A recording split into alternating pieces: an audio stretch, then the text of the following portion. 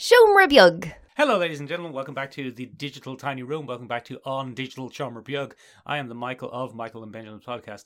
And ladies and gentlemen, please do remember that I don't want no scrubs. A scrub is a guy who can't get his Audacity settings right. It's Benjamin. It's me, I'm a scrub. I'm a boss. I've had a little joke at your expense there, Ben, because I was going to do it. Go on then. Go on. No, you got a little TLC reference in it. I was going to do a nice intro this week about how you were to Irish podcasting what the easing of COVID-19 restrictions were to society in general. Right. A potential light at the end of the tunnel. But then you made me sit around for half an hour while you fucked about with your settings. So now and as we know, Michael, Scrub can't get no intro from you. Yeah. So Ben, why don't you just give us the theme music there?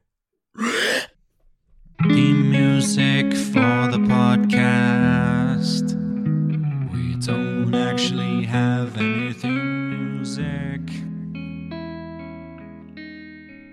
Very good. Benjamin. Yeah. Things, Benjamin, as I alluded to in the intro there, where I said you were akin to the potential easing of COVID-19 restrictions, somewhat of a light at the end of a tunnel. There's somewhat of a light at the end of a tunnel, Ben. For example, Ben. Go on. Did you know that Black Widow has a release date?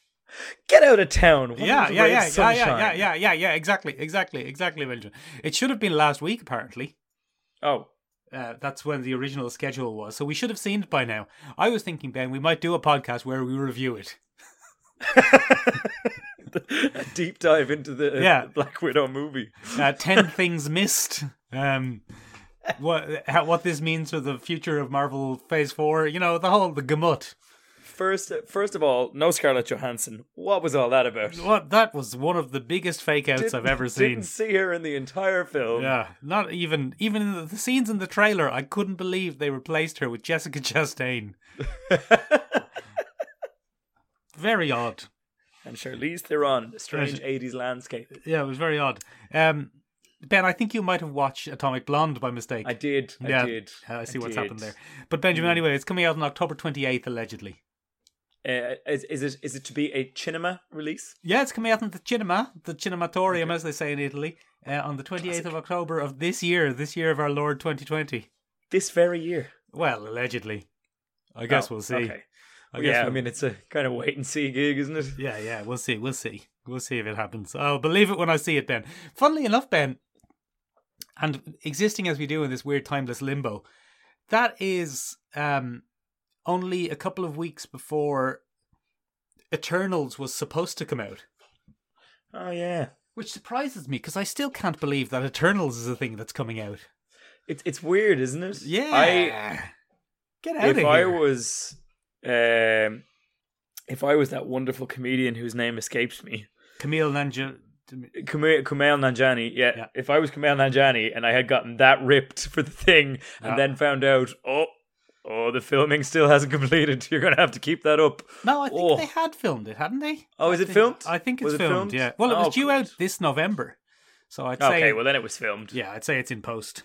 'Twas in a can somewhere. Yeah. Anyway, Ben, we'll look forward to that. We'll do a real review of it when it actually comes out, but next week we'll do a fake review of it. Benjamin, is there anything else you can think of that's kind of piercing through the gloom of the current situation? Well, Michael, something that gives me an awful lot of hope in this glorious time is dystopian fiction. Oh, yes. I often look at it and say, oh, well, at least it's not that bad, Michael. Yeah. One of my favourite dystopian fictions of the last 10 years would probably be Jun Boon-ho's wonderful Snowpiercer starring Captain America and Westworld's own Dark Rider. Ed Harris? Ed Harris is in it, yeah. He's the big bad that spoilers for a movie that came out in 2011? I thought it was Tilda Swinton. Tilda Swinton is the mouthpiece for the villain. Oh, classic. Many people laud that film, Michael, of a train hurtling through a post-apocalyptic Arctic landscape as one of the great dystopian fictions with a very unique voice and tone that could really only be brought to life by master of Korean cinema, Jun Boon-ho. Yeah, one of the best train films. In fact, some people would say, why would you touch that? Why would you need to maybe mess with an already perfect piece of fiction? But Michael, not one to be scuppered by the limits of sheer decency and morality. Netflix is relaunching it as a little series. Is it a sequel, a follow-up? No, it's a remake. From the scratch? As near as we can all tell, yes, from scratch. It's only 10 years old, Benjamin. They've only launched a little teaser. And Michael, they've already made some... They've already made some interesting choices, Michael. Right, go on. So Tilda Swinton's character is... Tilda Swinton, yeah. Tilda Swinton, the brother of Tilda Swinton. Yeah. It was very confusing in their household growing up. Yes, I can Tilda, which one do you want? And then they found out that it was actually Tilda Swinton in drag the whole time. Very good, They were devastated when they found out that their son was actually their daughter. Anyway, from that tangent to Tilda Swinton's character in Snowpiercer, Michael, is repugnant, I think it would be fair to say. She's good. She's played to be rather obnoxious. Yeah. She's given a ton of fake prosthetics on her face to make herself quite hideous. Yes. Big, thick bottleneck glasses, bottle end glasses. I'm not sure how you'd rephrase those. Terrible haircut, bloody, very, very strong accent that's just quite unappealing on the ear. And Michael, they've recast her character as Demi Moore. Demi Moore? Demi Moore, Half Moore herself. Really? Old Half Moore herself. And Half Moore is, as you may have guessed, Michael, not repugnant. Quite a good looking lady. It's a very glamorous update on that model. So is Tilda Swinton, of course, though. Tilda Swinton is a very glamorous lady, but she was intentionally made not to look like a very glamorous lady in a previously mentioned film. And Michael, yes, they've recast our good friend Chris Evans. Yes. And he's to be a black man for a little bit of social commentary. Oh, is it? Or is it because they chose the actor based on his acting? Come on, Michael. Let's be honest. It's Netflix. They're the guys that put out casting calls for people of colour. What was the one for The Witcher? Ben. Oh, God. What was the one for The Witcher? What was the phrase they made up? What was the made up phrase? I can't remember. Bloody dark. Look, Michael, it could be great. I mean, Netflix does good stuff. Did you just say bloody dark, Ben? No, I said it could be bloody great. Oh, it could be bloody great. Good. Because I was worried about maybe that you'd forgotten. Oh. I was worried briefly there that maybe you'd forgotten that you only play a racist on TV. I've started doing some method acting. Yeah. And I'm now fully racist. Good. 100%. Oh, good. Yeah, no, anyway. That's odd. I don't really mind because I don't mind if they remake it. It's no skin off my nose. It's no skin off anybody's nose. It's just an unusual choice, I would have thought. It is, isn't it? What a weird thing to do. It's very recent and it's a quite beloved.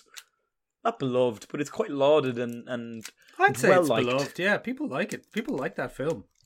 Yeah, but I just thought it was an interesting choice.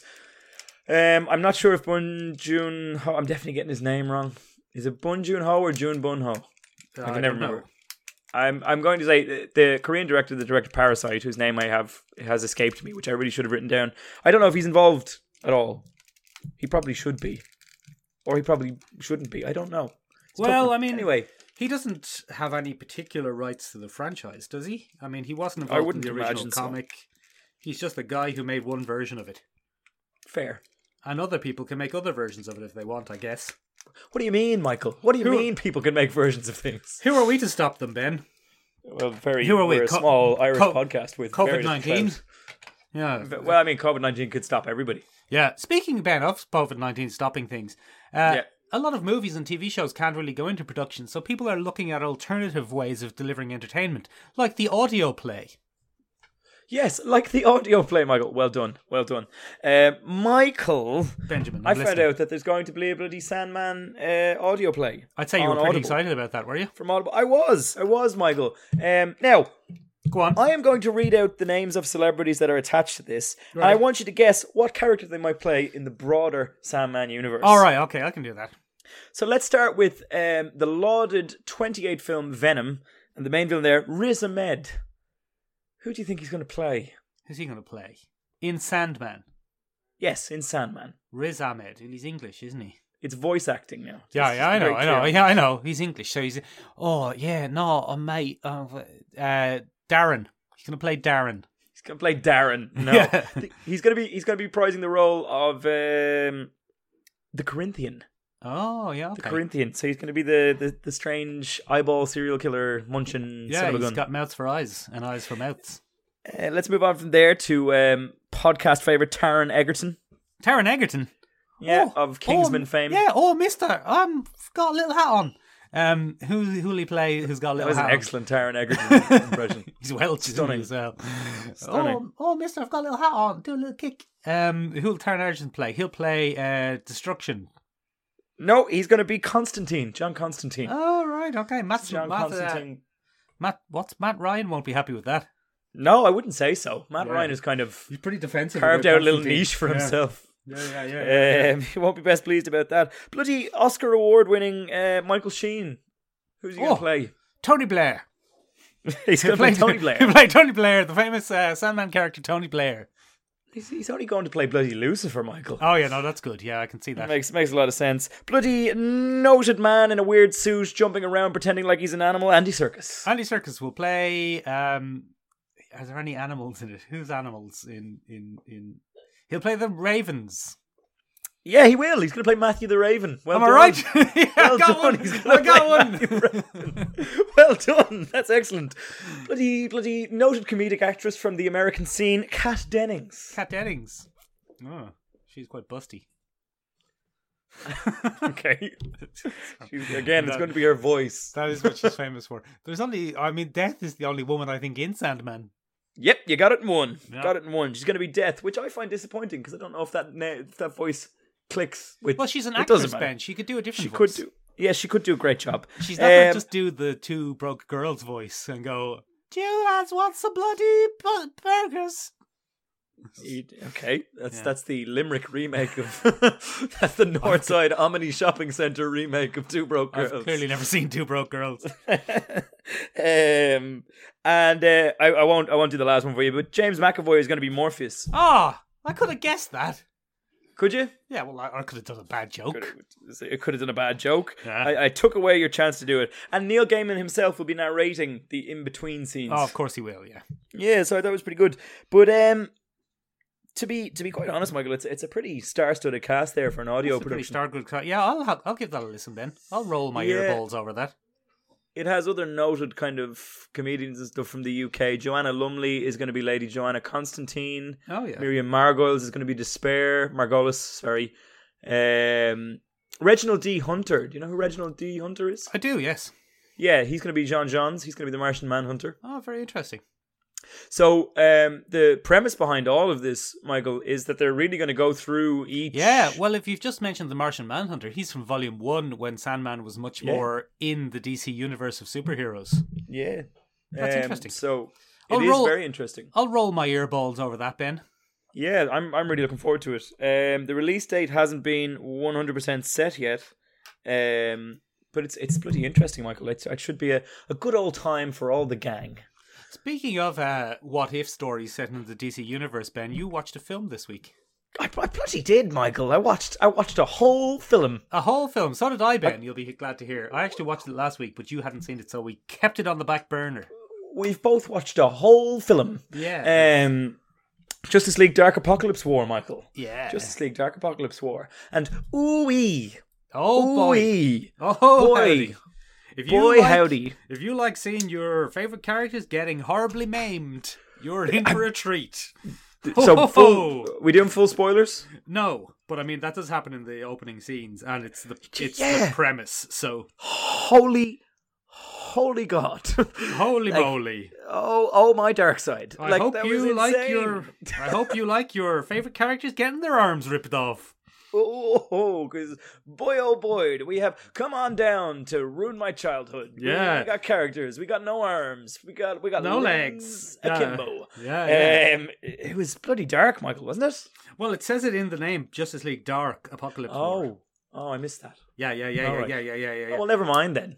And it's surprisingly more of a John Constantine. Well, it's Justice League Dark, so it's not surprisingly more John Constantine, but it's a John Constantine film. John Constantine is apparently the most important character in the DC universe, according to this film. Well, this version of the DC universe, because in many ways that's what this is about. This is very much the DC animated universe's Marvel's Endgame. Yes, because it is the culmination of all the different Teen Titans films that came before it, and the few Justice League things that were thrown together. Justice League Dark, Justice League, yeah. And Michael, yes, Benjamin, I'm listening. Oh gosh, was I ticked off when they didn't Well, we can't really get into it because we're not doing full spoilers. Well, so no, we will do full spoilers. Let's just talk a little bit about non-spoilers first. It's quite good. It's very well animated. It's very well acted. I thought it was one of the better ones, Michael. Yeah, one of the better ones. Apparently, DC Animated Universe is pulling up its socks again. It's quite gripping. It's very well done. Yes, it is essentially Endgame and Infinity War in one movie. So yeah, they don't really take the pause. They skipped Infinity War, basically. They said, wasn't Endgame great to have that little time skip and then have the 5 years later trying desperately to fix things? We'd like to do that in 2 films. Yeah, we would like to do that in 1 film. So we're going to make the opening scene the horrific thing where everyone gets killed and then have the time jump. So it's Endgame, but Endgame without Infinity War, really. Or Endgame, but with Infinity War told as occasional flashbacks and a shocking opening scene. Yeah, pretty much. Yeah. And but quite an enjoyable film, Michael. It's very enjoyable. It is absolutely relentless, though, in terms of grimness. It's so dark. It's one of the grimmest films I've ever seen. It was the darkest timeline. Everybody had a horrific end. Yeah, I mean, I hope you don't like, say, Batgirl. Oh, buddy. There's only so many times you can watch your favourite heroes be descended upon by a pack of ravenous hybrid monster things. And literally, Ben, torn limb from limb. Literally. To see. I know. He was so straight. Like, the first time it happened, I was like, okay, a nice off-screen. Oh, no. Oh, God. No, that is his firmly on screen. Yeah. And such an interesting mutilation of the ideals you have for certain characters. Man, Wonder Woman, just what a piece of work by the time she's done so. Bloody hell, Ben. And bloody Batgod got an appearance. Wee Granty M was there in the background going, oh yeah. Oh, and wee Batman, there he is. No, he's the best new god on Apocalypse. All of a sudden, just like that. It was, it's relentlessly grim, and it's a bit of a hard watch because of that. But it is fascinating and gripping, and it's a good showing for Constantine. Etrigan is interesting as well for the first time in a long time. Yeah.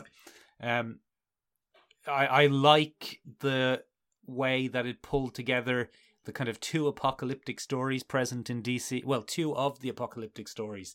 The Apocalypse issue, but obviously Trigon as well, who you can't ignore. Trigon. Trigon's a big bloody demon god. Yeah, so it really pulled those 2 plots together nicely. And, it all pays off in the end, and then... Okay, now we can go into spoilers, Ben. Let's take a little spoiler break. Little break now for spoilers. Here come the spoilers for the film Justice League Dark Apocalyptic War. Here they come. Like a John Constantine coming at you. There you go, Ben. Do your spoilers. Right, okay. And then they reset the whole fucking thing. I was so annoyed. They went, oh no, this timeline is too dark. Redo, do over. Dark. We lost. But I was just sitting there going, what? No. Yeah, look, I was alright with that, to be honest, because those DC films, I hadn't really realised that which of the films leading up to it were in continuity and which weren't. That's because they never actually laid that out. Yeah, because the last one I saw was Red Son Superman, and that clearly isn't in continuity with it's completely separate continuity. Yeah, and I saw the Darwin Cookish one. What was that one called? New Frontier. New Frontier. That's very early in the run. So I didn't know, Ben, and I've seen them out of order, so I didn't care. Now, having said that, I'm a person who usually cares about the continuity of the Marvel Universe, so I can see why people would care. Yeah, I was a bit irked by it. They put a lot of time and effort into that whole run, and it just didn't pay off in the end, really, because it was just like, well, just bloody get your boots on, lad. Do an L jog. Yeah, jog on, mate. You know what you have to do, mate. And it's just like, okay. I like the swearing. I like when Raven said, oh, for fuck's sake. That was good. Yeah, it was lots of swearing. Lots of casual little moments of swearing. I liked just essentially going, Apocalypse, here's Trigon. Or not Apocalypse, what's his name? Darkseid, here's Trigon. Trigon, here's Darkseid. You two deal with this now. We're going to fuck off. Yeah, see you later. See you later, lads. But the other thing was, like, you saw the, they took some really beloved characters and just fucked them up. Like Nightwing. Poor old Nightwing. He's a zombie man. A gross zombie man. Got a bloody terrible end. Yeah. Batgirl got literally torn limb from limb on screen. Yeah. That was pretty upsetting. Yeah. Oh, that bloody hell. Yeah. Yeah. Zatanna just swarmed and died. Yeah. A lot of interesting things going on there. Very gruesome deaths for beloved characters. Yeah. Just... The whole time I was watching it, Ben, the only thing I could think is, I'm glad none of these are my favourite character. Yeah, no, it was tough for me to watch on occasion. I was just like, oh no. Batgirl's limbs. I'm a huge John Constantine fan, though, so it was fine, really, because it was John Constantine, the film. Yeah. That whole Justice League Dark run was quite interesting in the comics as well, so it was nice to see a lot of those elements come together. I enjoy, no matter how often I see it, I always enjoy the Swamp Thing John Constantine dynamic. I just love how much he hates him. It's just an enjoyable dynamic to have an eyeball of. And Swamp Thing, he killed some of those Paradooms pretty well. Oh, he did a great job. No bother. Swamp Thing is a god. We'll get to that later. That's coming up later in the podcast. He was in his element, Ben. Hey, boom, boom. We should end there. That was a great job. Then. Okay, then speaking of people in their element, Ben, I watched a film the other day. Wait a minute. Hang on. Oh, what? Whoa. What? What film did you watch? I watched the film Underwater, Ben. That's not your element, Michael. Well, I'm a fish man. I'm a man-fish. Your element is a dojo. Yeah. No, I saw the film Underwater, Ben. You'll get why I'm saying in my element now in a minute, Ben. What is that? It's a 2020, Ben, horror film from William Eubank. I knew. Is that something to do with Chris Eubank, the boxer? I think that we can assume that it is, and then we can talk like this for the rest of the podcast. That would be very nice. That's Chris Eubank, the person. Sorry to anybody who has a speech impediment that listens to this podcast. That was horrible. It's not really a marking of speech impairment. It's a marking of Chris Eubank. Okay, fair enough. All right. This is going to be an interesting Eubankers. That's the name of the podcast from now on. So, Ben, he's no relation, I don't believe, to Chris Eubank, Ben. But what he's done is he's gone and made... have you ever seen the film Alien, Ben? Yes. Imagine if Alien, Ben, was underwater in an underwater mining place. Well, that's crazy, Michael. And imagine if, instead of Ellen Ripley being played by Sigourney Weaver, she was played by Kristen Stewart. 2000s actress Kristen Stewart. 2020 actress Kristen Stewart. And imagine, Ben, if instead of the captain being played by, let's say, John Hurt, he was played by, for example, I've forgotten his name, the fox from Ocean's 12. He's famous. He's French. Vincent Cassel. Vincent Cassel. Imagine he was played by Vincent Cassel. And imagine there were other character actors in it, like TJ Miller, who used to be quite beloved, but now is a bit not very popular. There's a bit of a murky sex scandal, and yeah, I don't know anything about that, though, to be honest. And imagine that, for example, that the Screamy Lady was played by Jessica Henwick. Her from out Game of Thrones and Iron Fist. From out Game of Thrones, Iron Fist way. Yeah, that's your one. So they're on an underwater ship, Ben. No, they're on an underwater mining station, Ben, and there's an underwater catastrophe. Mm-hmm. And they have to try and escape to the submarine, but they have to go across the ocean floor to get to the submarine. No, because they parked the submarine away from their underwater. Classic blunder. I'm always forgetting where I parked the submarine. It was the backup submarine, Ben. You know it. But Benjamin, then it becomes a kind of the film Aliens. Oh, is there more parasites underwater eating people? There's thingies underwater getting people. That's why I'm in my element, because I love thingies underwater getting people. Now, it's your favourite thing. They're not parasitic, Ben. They're essentially the aliens. They're aliens from the film Aliens, but they're underwater. Imagine if aliens were underwater. In this case, Terrans. Are they actual alien life forms, or are they something we haven't found yet? Well, Ben, do you want the ocean twist? Floor? Go on, give an L twist. And this is a pretty big twist, I have to say. Okay, well, we do a little spoiler break again? Do a little spoiler break, because I've already kind of spoiled that there is a twist now. Don't say the spoilers. Don't say the spoilers. Don't say the spoilers. Here come the spoilers for... Well, hold on a sec. Before we do the spoilers, I'm just going to talk generally about the film. It's a good film. I enjoyed every minute of it, Ben. But every moment. I enjoyed every single moment of it. But it is very much... what I like in a film. It's a kind of action horror set in a kind of gross, dilapidated, dangerous place. Ben, I love a spaceship horror. I love it really floats my boat. So I'm not saying it's a great film by any stretch of the imagination. And earlier on, Benjamin, I compared it to Aliens, and it pales in comparison to Aliens. But no, it does. It does pale in comparison to Aliens. Noah, whatever her name is Noah Ellen Ripley, for example. Okay. TJ Miller is very amusing in it, and you want him to live, but he just played the actor TJ Miller. That is TJ Miller's entire career strategy. Yeah, he plays the actor TJ Miller. Imagine if TJ Miller was trapped in an underwater station. There you go. Jessica Henwick plays it straight as the person who's a bit out of her depth and is most likely to scream. Maritime joke. Yeah, good, yeah. Vincent Cassel plays pretty much exactly... Imagine, Ben, Vincent Cassel playing a good-hearted captain who's trying to get his people off the ship. Oh, yeah. He plays villains. It's That's all tough fit. It's all pretty it's all pretty standard stuff. But I thoroughly enjoyed it because it's my favourite kind of genre. Benjamin, the big twist, though, in the end, is that the monster things, are little baby parasite things. Not unlike, do you remember Cloverfield? How Cloverfield had little things dribbling off it? Yeah. So these monsters are little things dribbling off, Ben. Cthulhu! Who does that? Who just slips in a Cthulhu at the end of their movie? Pretty bizarre, to be honest with you. Get out of town. Yeah. So they're like, and this is in the new month, Ben. So this is a complete and utter spoiler. But as they're approaching the final station where they might have a submarine or some escape pods to get them home, they're surrounded by some sort of big structure.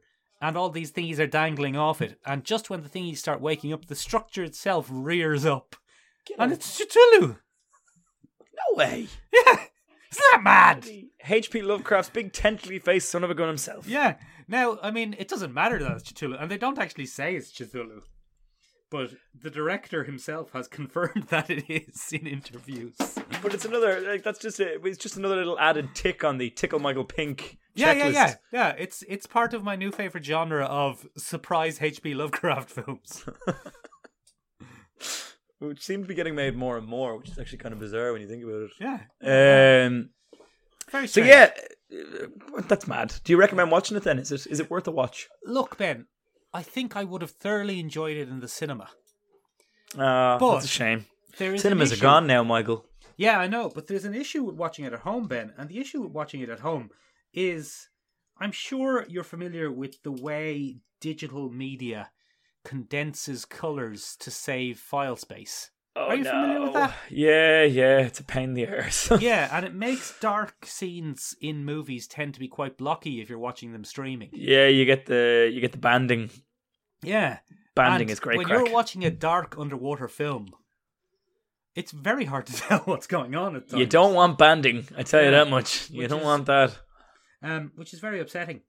But 2020 was not the year of Kristen Stewart, really, was it? She got kind of shafted by... This came out this year. She gets shafted a lot, though. Kristen Stewart, consistently since the Twilight days, has made some pretty interesting, bold, not necessarily great choices for roles, but she always gives it 110%, Michael. And her independent art house stuff is generally quite good, but yeah, she's had a bit of a rough run with blockbusters. I watched Charlie's Angels too, Ben. No good. I wouldn't imagine it was, Michael. No good. Not good at all. No, I didn't. I never bothered. Yeah, never bothered. She just can't seem to. Well, maybe 2021 will be her year. She's the best thing in Charlie's Angels, and she's quite good in Underwater, which I can't think of a funny name for it, because if I was coming up with a funny name for it, I probably would have called it Underwater Aliens. But that's more words than the actual. You know, you see my conundrum there? I see what you've done. It's aliens, but it's underwater. Yeah. Yeah. Anyway, it's good. I thoroughly enjoyed it. And I like a twist where there's a big Cthulhu. So give it an old watch. I'd give it an old watch, but I'd try and watch it on a non-streaming format if you could.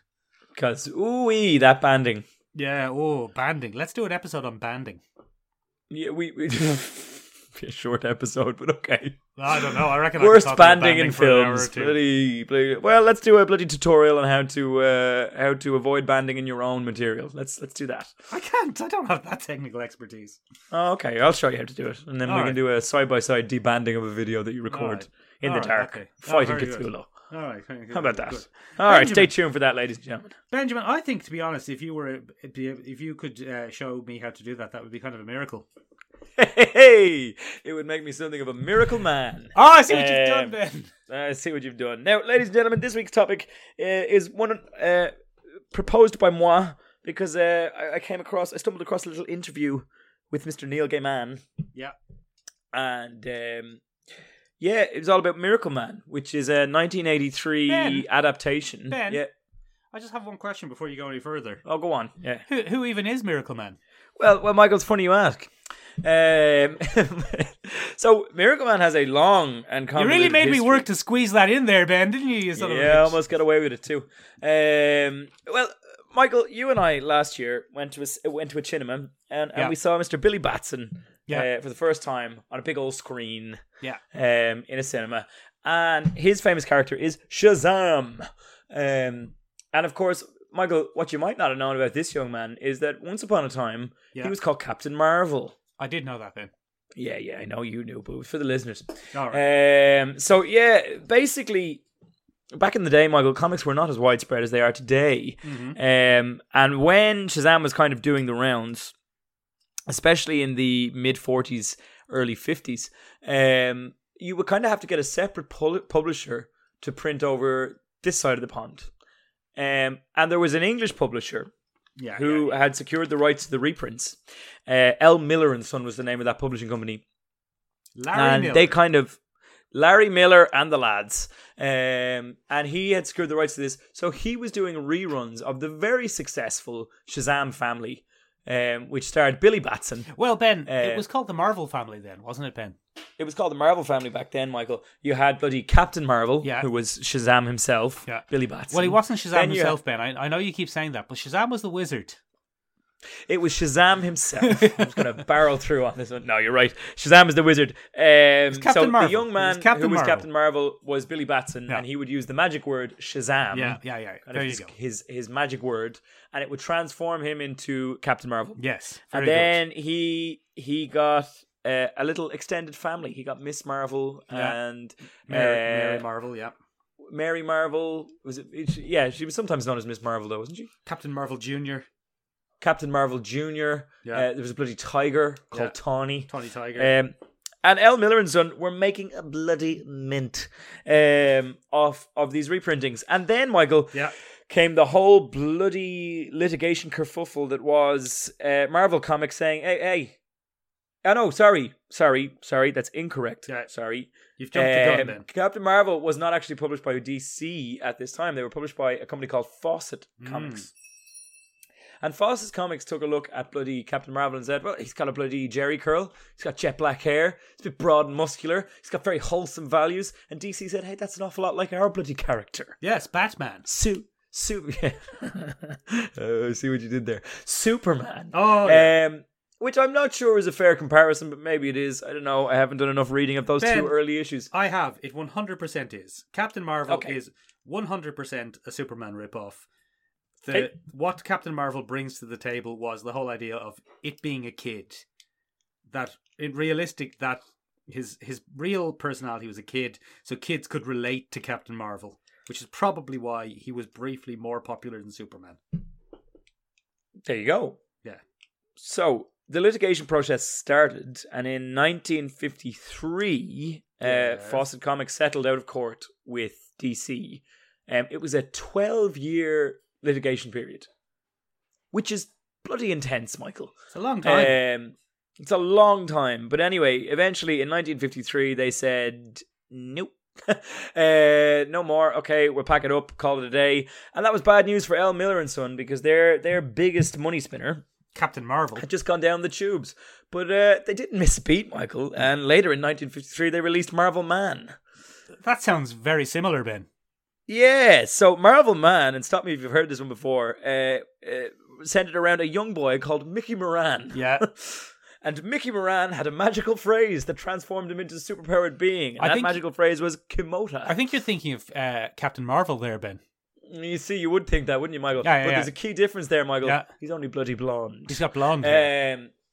He wasn't blonde until much later. But in the initial run, they didn't miss a beat. They rebranded a bold, kind of wholesome superhero that used a magic phrase. He ended up getting his own little mini family of different people.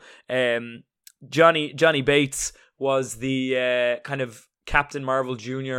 Of this particular universe. Marvel Boy, I think might have been his name. Kid Miracle Man? Kid Miracle Man. Kid Marvel Man? Even more so, yeah.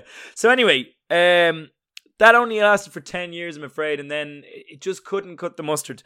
And the reason it couldn't cut the mustard, Michael, is because most of those early Marvel Man comics were printed in black and white to save on costs. But then the Silver Age came along and ooh-wee. That changed things, Ben. People wanted their colour. Was it bloody colourful? They're Jack so they couldn't compete. And unfortunately, in 1963, at the end of the original Miracle Man run came to an end. Marvel Man. So that's who Miracle Man is, Michael. Marvel but Man. That's not what we're talking about today. You keep saying Miracle Man. I think you mean Marvel Man. I meant Marvel Man, sorry. Yeah. Marvel Man came to an end. Oh, what a shame. But Michael. Yes? That wasn't really the end of it altogether. A couple of years later, an editor who was putting together a little British comics anthology decided to acquire the rights. Oh, good.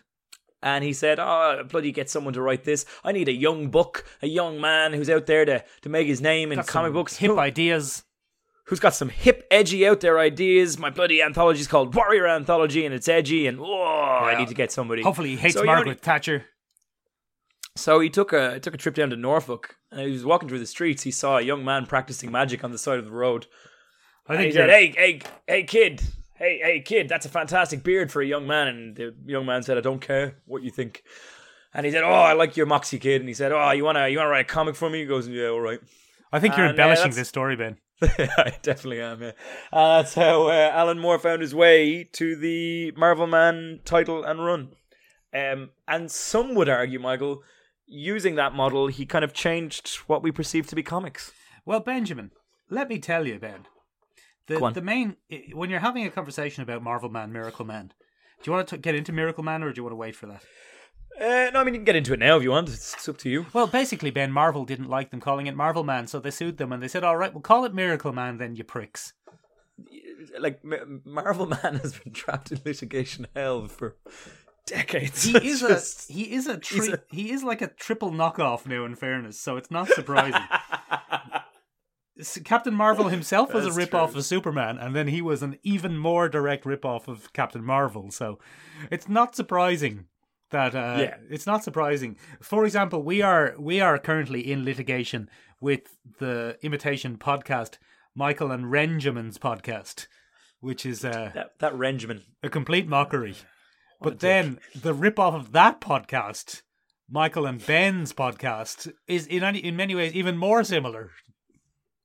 Better though. Yeah, much better. Yeah, much better. Got some edgy ideas. They got some edgy ideas. They got young angry British writers in, and they often have Alan Moore on as a guest. It's bizarre. I don't know how they have that kind of clout. So Benjamin, so they basically then Marvel came along and said, "Hey, wait a minute. Hey guys, we're called Marvel up in here. You can't be going around calling that guy Marvel." And the English people were like, "Oh well, you'll try and stop us now, boys."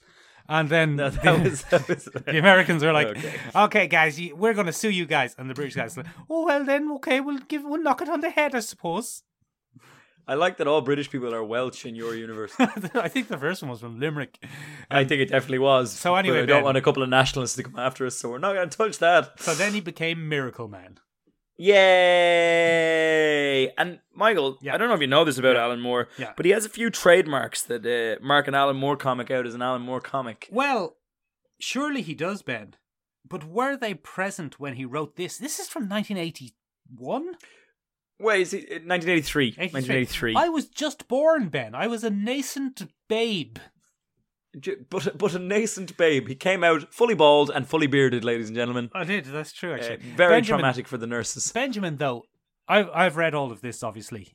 And when you read this now, it's like, oh yeah, all right, Alan Moore, very Alan Moore. Yeah. But by God, by golly, Ben, did this, by God, by golly, Ben, you name me a comic that isn't influenced by this, Ben, and I'll bloody tell you that you're wrong. Yeah, but that's because I would be. Michael, this thing... God! 16-issue run... Yeah. ...reshaped everything we understand as comics. And, Michael, I had heard you talk about this before. You had gone on about Miracle Man before. I'm always going on about Miracle Man. You're always going on about... I had never read it, Michael. And then I saw this little video with Neil Gaiman. Yeah. Not an English writer. I was like, oh, bloody hell. Would you like to hear my impression do an episode of Neil on Gaiman? that. Go on. All right, boys, this is me as Neil Gaiman. It was pretty good, actually. It's that luxurious voice of his that gets him all the audiobook gigs. I'm not good at voices, Ben. I've just realised I'm very bad at impressions. Only just now. Yeah. I mean, they're largely always the same and not where they're supposed to be from.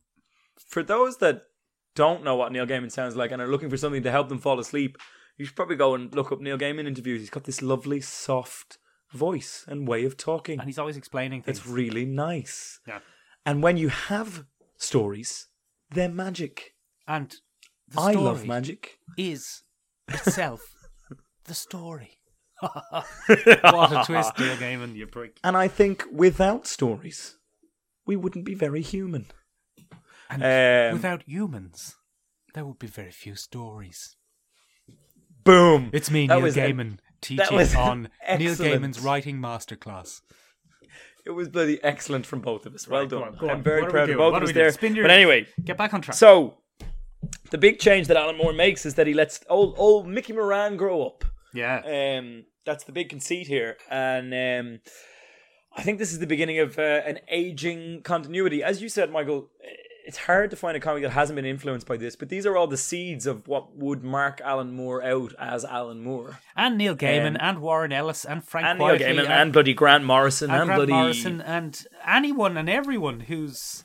Any British writer who has made their mark on the comic book scene has undoubtedly been heavily influenced by this run.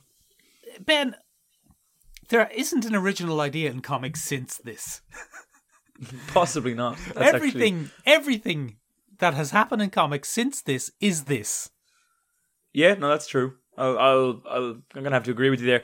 Anyway, let's do a quick kind of breakdown of this and look at the beats. Yeah, all right. Let's look at the beats. Yeah. So there's one arc. It's the Miracle Man arc, 1 to 16, and there's 3 kind of major acts within that are all comprise a mini set of issues to kind of go through each one. So the first arc could be looked upon as, I suppose, the awakening, or I think that's what it's called.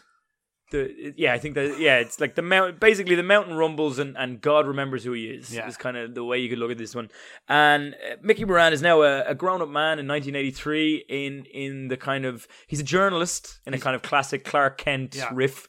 He's a schlubby man. He's a schlubby man, not having a great time. Michael often has an migraine. And he often has an pain in his mind. And he's having some bloody wicked dreams, Michael. Yeah. Not Mark Wahlberg wicked smart dreams, like wicked dreams. Like they're not pleasant. It's flying and explosions. He's flying and there's some explosions and it's just a grim old time, Funnily enough, they're not dreams though, are they? They're real, they're memories. No, they're bloody hidden deep memories, Michael. Look what you did. Yeah. Look what you did. He has dreams from a past life, Michael. A life that nobody else seems to remember. Yeah, exactly. And Michael, we have a bit of a Deus Ex Machina event that takes place because in a classic kind of British writer's 1983 thing, he's only going to an anti-nuclear weapons protest in 1983. Oh, get these bloody nukes out of here. Get them out. These bloody nukes out of here. What if the Ra get them? What if Paddy gets them? What if Paddy gets his bloody mittens on them? Yeah. He'll rule the world. And it's so there's a lot of that. And then he suddenly remembers the amazing phrase that's kind of been swimming to him in his dreams, and it's Kimota, which is atomic spelled backwards. And suddenly he's transformed back into Sentry. Miracle Man. Oh yeah, sorry, Miracle Man. Miracle Man. It's not Sentry. I only after I read this, Michael, did I realise that the Sentry is just a wholesale rip-off. That entire arc. Oh no, I'm telling you, Ben. I had no idea. This is why I'm always going on about it. No idea how much that was ripped off from Miracle Man. Sentry, I mean, what's Sentry about? It's about a schlubby man called Rob Reynolds? Is that his name? Yeah, Bob Reynolds, I think. Yeah, Robert Reynolds, but Bob Reynolds. Yeah. And he's a schlubby man, and he has migraines and headaches, and he remembers a life of a superhero that no one else remembers. And then through a series of events... all of a sudden... Yeah, through a series of events, he remembers his special ability to turn into a golden superpowered god who's a rip-off of Superman. Sentry is Marvel Man. Yeah, it's mad. Now, the twist of Sentry is that the Void, his nemesis, is also him. That doesn't come from this. No, that's a whole other thing. That's Sentry's contribution to the mythology. It's just arcade games. When you play against your slightly off-colored version of yourself. Your shadow self. Shadow self. I think that was invented by Prince of Persia. actually. Could it? Prince of Persia. What a classic. But anyway, moving on from there, he goes back to his wife and he's like, hey, I'm sexy now. Look at me. Got me some abs. And she doesn't seem at all fazed by this, which I find the funniest part of the entire comic. She's like, oh, right, okay. My girlfriend would like if I was a foot taller and in better shape. I think everyone's girlfriend would like if they were a foot taller and in better shape. Ben, to be honest, I think everyone's girlfriend would like if I was a foot taller and in better shape. Amen. Amen, brother. Amen. But anyway. What are we talking about? Do you ever stop and listen to what we say and just go, oh, fuck? Oh, yeah. I have to edit this shit. Yeah, I forgot. Anyway, moving on from there. So anyway, he goes back to his wife and he tries to fill her in on this whole life that he remembers. And his wife has the most common sense line of all. And she goes, that's absolutely ridiculous. Yeah, it wasn't a wizard, dumbass. There's no way that ever happened. And he has possibly my favorite kind of outrage line of all time. Damn it, Susan, you're laughing at my life. Which is just a great line, Michael. Is her name Susan? I thought her name was Jane. Damn it, Jane. You're laughing at my life. Susan Jane, it's a generic 1983's woman name. Oh, God. Anyway. We move on from there, and when he realizes he's not going to get any bloody support there, Michael, he tries to track down his old buddy, his old pal, right, Ben? Johnny Bates. I've read this more recently than you. His pal tracks him down. I know that's niggly. I know that's not a big. No, it's okay. Deal, you can niggle. Well, because his pal, Ben, it turns out, and this is another thing that happens in superhero comics all the time. His pal survived the nuclear explosion that took him out. Yep. But Benjamin stayed in his superhero form all of these years. Sneaky. And that's a classic superhero trope. Sneaky. They ripped that off in Kingdom Come. Yeah, Kingdom Come. Yeah, Billy Batson stays in his superhero form for all those years. Thor Ragnarok did it recently where Hulk didn't change back. Yeah, it's true. It's a pretty common two characters, one body story. I don't want to go back inside the bottle. Yeah, exactly. So to speak. Yeah. Yeah, so I mean, it's a good one. And then, well, Michael, they don't see eye to eye. No, he's a bit of a madman. He's gone mad, Ben. He's gone mad with power. Yeah, he's gone mad with a bit of power. Well, he's the most powerful being on the planet, I suppose. Yeah, he is. Well, aside from the fact that Miracle Man has returned, but so yeah, we kind of close that arc out with a good old battle royale between two superpowered beings. Yeah, the first one ever, and first one ever in their memories anyway. And it gets a bit messy, Michael. Gets a bit messy. The level of violence that can sometimes be depicted in this particular thing, and it's funny that we mentioned the grimmest DC timeline earlier, but the way some of these arcs wrap up, very grim, but also very hopeful and utopian, and like perhaps too utopian in some senses. Neil Gaiman took care of that a little bit later in the thing, but anyway, it turns out that they have their little battle, and eventually Johnny Bates' inner child, I suppose, kind of reclaims his own body and says the magic word to. He says it by mistake. He does say it by mistake. He's, you've been beaten by me, Kid Miracle Man. Balls. It's great because they have those two panels where, and the artist depicts it perfectly. Kid Miracle Man. And he's just like, oh. I've turned back. That is a weakness which was very easy to exploit. Yeah, super easy to exploit. Yep. So anyway, he's transformed back and he kind of goes into a catonic state because the weight of all those sins, Michael, sitting on those young shoulders.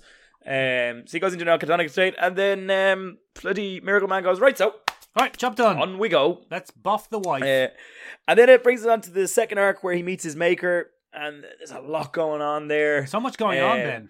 He's actually a form. There's racism. Yeah. Oh, there's bloody Alan Moore. There's African jungle tribalism for some reason. Sit down, Alan. Yeah. Sit down. There's mind control. There's cloning, but this is the one where they do away with the whole. It was a wizard who told you a magic word. It was actually the whole time alien influenced super science. I mean, the retcon that as we understand it today is directly. This is directly responsible for Grant Morrison's entire career.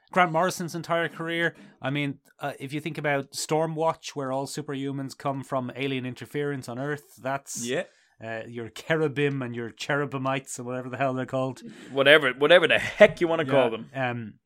Basically, any superhero series where all superhumans stem from some sort of alien interference. Yep, it's all down to this bad boy. All where it comes from. Yeah, and it's kind of crazy. And then finally we come to arc number 3, which is the kind of Olympus arc. I think that's what it's called, isn't it? And this is the most famous one. Yeah, so basically,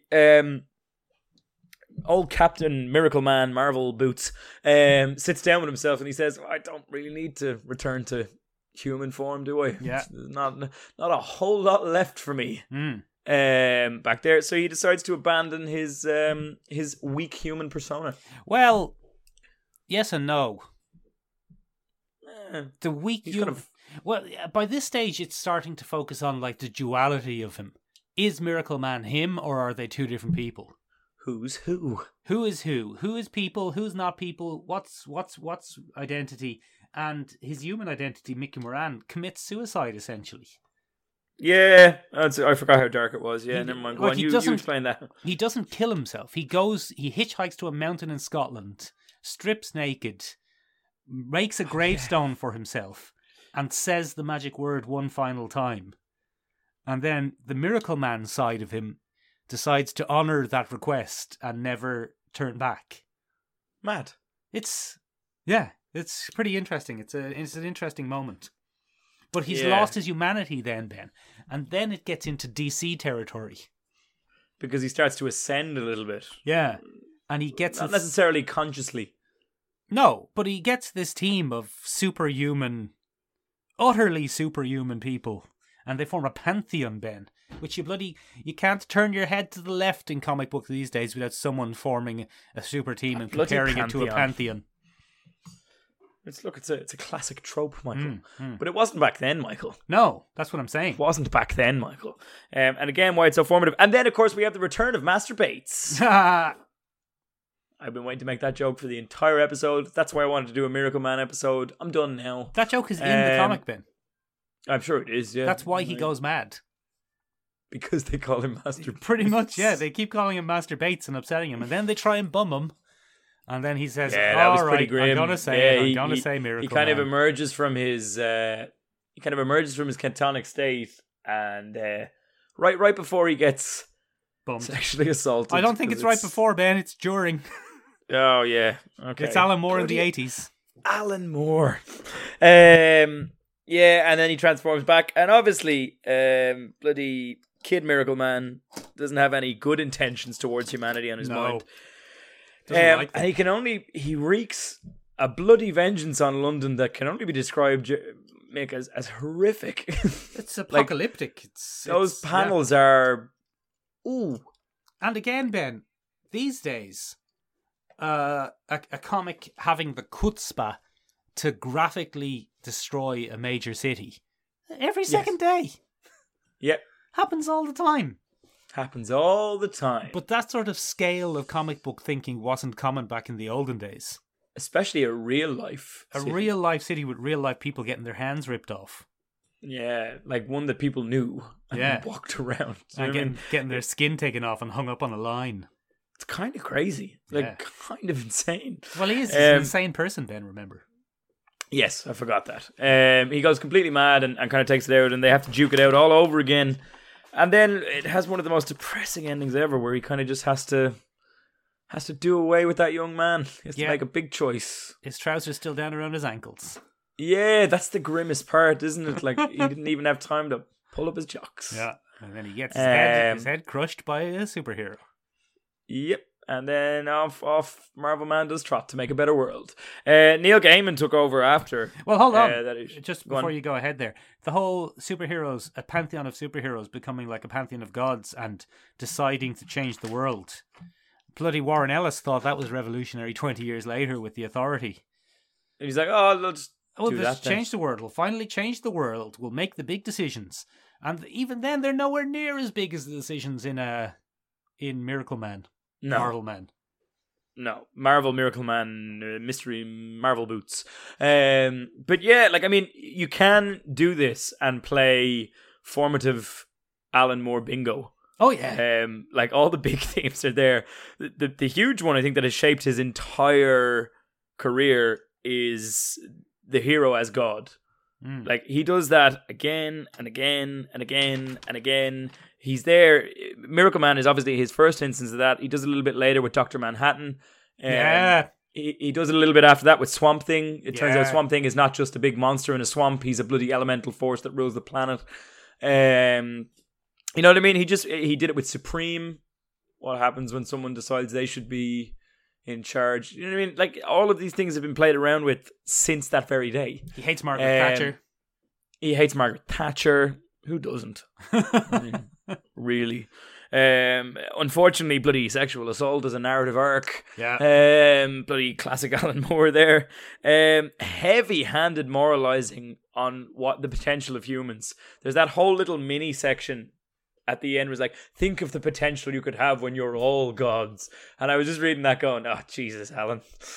The inherent potential of humanity. I'm just not for that. I've never really enjoyed it. There's a classic fear of the nuclear. Oh yeah, of course. Bloody, shaking in my boots. Bloody nuclear power. It is interesting that they get rid of all the nuclear power. Because at the time, probably Alan Moore wasn't very aware of nuclear power being probably the safest and cheapest form of electricity. And it's like well maintained nuclear power is probably what a utopian society would use. Yeah, well, I mean, you can't say that now, Michael, can you? It's but bloody late now. Geo bloody thermal, a superhero man doing a geothermal. That's what Alan Moore thought would.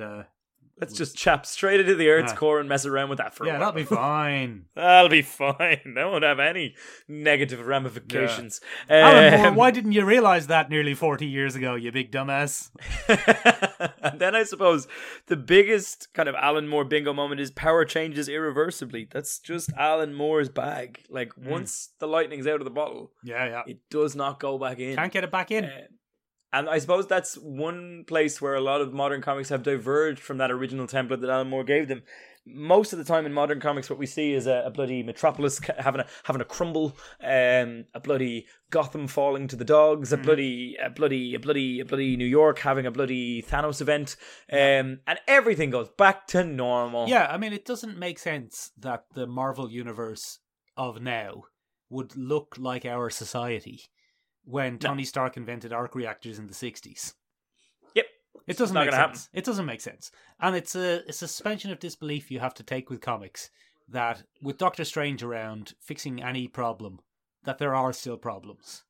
Yeah, like, to be honest, if there was a guy that could click his fingers and just fix it all, you would not. There's no way you would have global warming or any of the issues that we currently face. And that's Alan Moore's big issue, isn't it? That's why some people say that the biggest thing that Alan Moore did with taking this character was he took it seriously. I think that is like the secret to this arc. He didn't just have him punch bank robbers. No, like once that guy is out, that's it. Yeah. Nothing goes back to the same. And that's been repeated in his work again and again and again. Again, Dr. Manhattan. Once that decision is made, once Dr. Manhattan is created, that's it.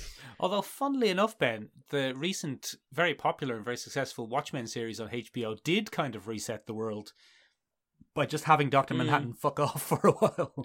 Yeah, I wouldn't call that an Alan Moore bag anymore. No, I don't think Alan Moore would like that. But what does Alan Moore I don't think Alan Moore likes it at all. Alan Moore likes very little. A good, strong cup of tea. Yeah. And a bit of magic. And an old untouched run from 1953 to 1963. So very quickly, Ben, because we're closing in on time. How did Neil Gaiman undo it all? Because I've never read the Neil Gaiman stuff. I don't know if he's undone it all, Michael. He just took the idea and ran with it. He really focused on this utopian society. So we get to see the thing that Miracle Man was working towards at the end of his third arc with Alan Moore. And Neil Gaiman takes that idea and really pushes it forward. So he shows us in the society. He was going to write another 3 arcs, as kind of a nice way to tie it all up in a pretty bow. But then litigation, Michael, stopped that run from coming through. So the first 3 runs and the first arc was completed, and we got to see this utopian ideal, this new society of superpowered people. But we also, Michael, got to see a classic Inhumans, a few cracks in the wall. Oh, very good. And so that was about to all fall apart. And then, unfortunately, Michael, litigation hell clamped its cold, lifeless hands around the franchise again, and that was it. We still haven't gotten to see what Neil Gaiman would have done with the rest of the world. I do think it's probably important to note that Alan Moore directly asked Neil Gaiman to take it over. Right. Which I find to be a very interesting thing. He just directly went to Neil Gaiman and said, you do this. Yes, you do I don't want anybody else to do this. You do it now. You do this now. And to be fair, if Alan Moore in 1983 had walked up to me with his big bushy beard... Yeah. And his mad hair, and his bit of arcane magic twinkling about the eyes, I probably would have gone, yeah, no problem. Yeah, cool. Yeah. What if he asked you to get your bloody Audacity settings sorted out? I probably would have had a much earlier podcast. Ladies and gentlemen, that's it from us for this week. We're going to wrap it up there. What do you think of Miracle Man? Have you read it? Is it all a bit twee at this point? Not you, good. Michael, the listeners. The listeners. Is it all a bit twee at this point in our existence, ladies and gentlemen? Of course it isn't. It's formative. Of course it isn't. But if you have anything that you'd like to say about it, you can get in touch with us in the following places. We are on the interwebs at a lovely website that Michael pours his blood, sweat and tears into. It's called SeanRabeag.com, SeanRabeag.com. It's tiny room in Irish. It does indeed. We're also on the gram at Sean Rabeag, SeanRabeag. There it If you are listening to us, ladies and gentlemen, on the L Tube of You, do give us an L comment down below and a like and a follow. Are we needy and clingy? Absolutely. How do you not get 3 a.m. drunk text messages from us asking you to subscribe and like? Just do it. Leave a message. Just do it, and then you don't have to get any late night booty calls. It's fine. And then moving on from there, ladies and gentlemen, if you're listening to us on Apple Podcast, give us a review. Good review. If you're listening to us anywhere else, ladies and gentlemen, for example, Spotify, you could always give us a follow. And maybe, just maybe, if you think other people might enjoy this particular little discussion that we had today, give it an L share onto your Instagram stories. Instagram stories. Share the wealth. Share the wealth. That's it from us, ladies and gentlemen. If you haven't had enough of us this week, you can tune in again this very Wednesday, where we were talking about Image Comics Low on our other podcast, Collecting Issues. So we'll talk to you then. Bye. What are we talking about next week, Ben, I wonder? I don't know. I haven't given it any thought. Yeah, we'll review Black Widow. It'll be great. Black Widow would be great. Do a Black Widow review. All right, guys, that's it from us. Bye. Bye.